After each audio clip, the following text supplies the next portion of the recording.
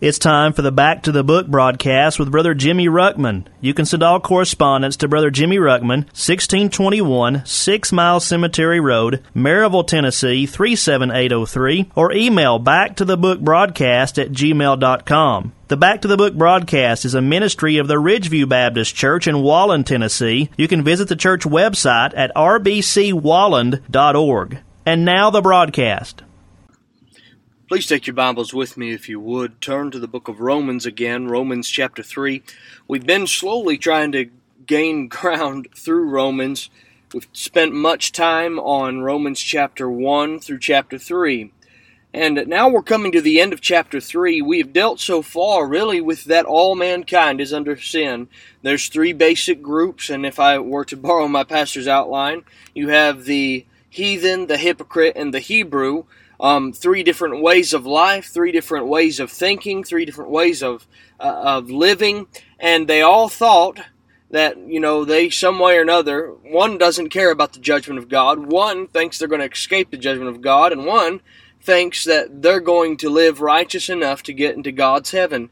And the conclusion of all that is that they all are under sin, and the whole world is guilty before God, deserving of the wrath and judgment of God. So then we come to a transition point. We've said just a little bit about this, but we're really beginning at this point then to pick up a different subject. Really building on the same subject, I guess I should say. Romans 1 through 3, we're dealing with sin. Now we come to verse 21 of Romans chapter 3. Now we're going to start dealing with this subject of justification, and really justification by faith, separate from works, which, of course, this written specifically, maybe to the Hebrews more or less, is dealing with a people that think that they can live holy enough to gain entrance into God's heaven. So read with me if you will. We may read just a little bit to kind of get some context to this whole passage and the subject that we're dealing with, and we may cover a lot of ground on this area simply because I don't know if we need to deal with everything as in detail. So Romans chapter 3 verse 21 says this: "But now the righteousness of God without the law is manifested, being witnessed by the law and the prophets, even the righteousness of God which is by faith of Jesus Christ, unto all and upon all them that believe. For there is no difference. For all have sinned and come short of the glory of God, being justified freely by His grace, through the redemption that is in Christ Jesus, whom God hath set forth to be a propitiation through faith in His blood, to declare His righteousness for the remission of sins that are past through the forbearance of God, to declare, I say at this time, His righteousness, that He might be just, and the justifier of him which believeth in Jesus. Where is boasting then? It is excluded. By what law of works? Nay, but by the law of faith. Therefore we conclude that a man is justified by faith without the deeds of the law. Is he the God of the Jews only? Is he not also of the Gentiles? Yes, of the Gentiles also. Seeing it is one God which shall justify the circumcision by faith, or that's the Jews, and the uncircumcision through faith. Do we then make void the law through faith? God forbid. Yea, we establish the law. Now we've already pointed out, I believe last week, that the law brings knowledge of sin. There is a purpose in the law of God. The Hebrews had the law of God, and here's the sad fact. While they had it, and while we have it today in the Bible that God has given us, we've got God's law. We see all these things that God wants us to live, God wants us to do, or God doesn't want us to do. And guess what? The truth of the matter is, we can't live up to such a holy standard. We fall short.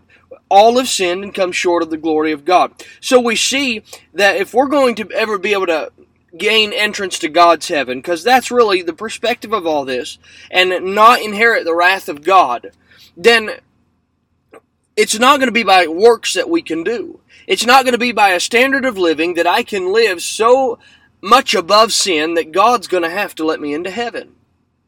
We find we need something called justification. We need to be justified. In Romans 1 through 3, we have been confirmed and it's been concluded by the courtroom. We're guilty as charged. We all have sinned. We all have come short of the glory of God. We all deserve the wrath and judgment of Almighty God. So if we're going to be able to ever stand before God at Judgment Day, which, let me just remind you, every person has a Judgment Day set with God. If you're going to be able to stand before God, you're going to have to be justified. What does justified mean? It means, let me just put a simple phrase to it that'll really helps me to remember it anyway. Justified is just as if I've never sinned. You see, God judges sin. Romans 6:23 says that the wages of sin is death. God must judge that sin. Sin cannot get by. And if I'm ever going to be able to stand before God and make it through Judgment Day, then I'm going to have to be just as if I've never sinned. Now, for the human, that's impossible. I've already got sin on my record. I've already messed it up. I've already got a sin nature, and nothing I could do could ever make it where I myself look at before God just as if I've never sinned. That's where the righteousness of God comes into play. And maybe I might get a little bit ahead of myself, but it's really in our text, so really not so much. Verse 21, "But now the righteousness of God without the law is manifested, being witnessed by the law and the prophets." So here we are. We need to be justified, and Christ comes on the scene. God's righteousness has been made clearly available, and our righteousness can't ever measure up to the righteousness of God. And if we're ever going to be able to stand before God, then our righteousness has to be the righteousness of God, as good as the righteousness of God. So we find then, and still somewhat getting ahead of ourselves, but verse 22, "Even the righteousness of God, which is by faith of Jesus Christ unto all and upon all them that believe, for there is no difference." So there is a way to be justified. There's a way to be before God just as if I have never sinned. That deals with the entire sin issue that we have dealt with so hard in 1 through 3. We all are sinners, and people don't want to admit that, but the fact of the matter is, as good as you may try to live and as many moral standards as you have, I don't care how well you have lived according to the law, your righteousness won't ever be able to match the righteousness of God. And that's what our righteousness would have to be in order to stand before God and make it. So God's righteousness is manifested to us. We realize, oh my, I'm a sinner. I'm guilty. I deserve the judgment of God. But here's the righteousness of God, which we learn is by faith in Jesus Christ unto all and upon all them that believe. And of course we know that's believing in the gospel of Christ, and we'll get there in a little while. So he goes on in verse number 24, he says, "Being justified freely by his grace through the redemption that is in Christ Jesus." I want you to understand first and foremost that righteousness of God, if we ever get it or ever going to be given it, we know it's by faith. It's a free gift, is what I'm trying to stress to you. Here the Jews they're trying to work their way, and I've read this verse so many times to you, but Romans 10 talks about them being ignorant of God's righteousness. And they're going about to establish their own righteousness, have not submitted themselves unto the righteousness of God. In verse 4 of chapter 10 says, "For Christ is the end of the law for righteousness to everyone that believeth." So God has made a way through the gospel, through the death, burial, and resurrection of Jesus Christ, for us to be able to receive, to make a trade and give God our sins and take His righteousness to ourselves. And when God sees us, He no longer sees us, but He sees the righteousness of God, or the righteousness of Jesus Christ, and we're in the clear. This is a free gift. There's not a single thing you could do to merit, to deserve this gift whatsoever. So we kind of started looking at problems last week. One of the first problems you see in people's hearts is this thing of pride. They don't want to admit that they are a sinner.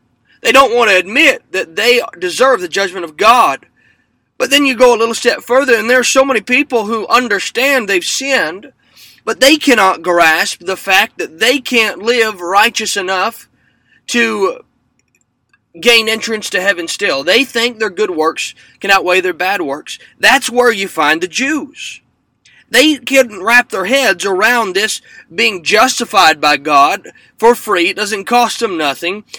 And they are thinking that by the law they can live such a way that they can be justified by the law. Justified by works. But it's impossible. And so Paul's whole point from verse 21 through the entirety of chapter 4 really is to prove this point. That if we're ever going to be justified before God, it must be by faith. We teach and preach, and the Bible teaches this, so that's why we preach it, that salvation is by grace through faith. Ephesians chapter 2 says, for by grace are you saved through faith, and that not of yourselves, it is the gift of God, not of works, lest any man should boast. There are so many people out in the world today, and the majority of religion out there, it's a works salvation. You give enough money to the church, we're going to get you into heaven one way or another. You live good enough and live right before your fellow man, you'll make it into heaven. God won't condemn you. God will let you get into heaven that way. Even going as far as to the Muslim religion, it's the same thing. It's a religion of works.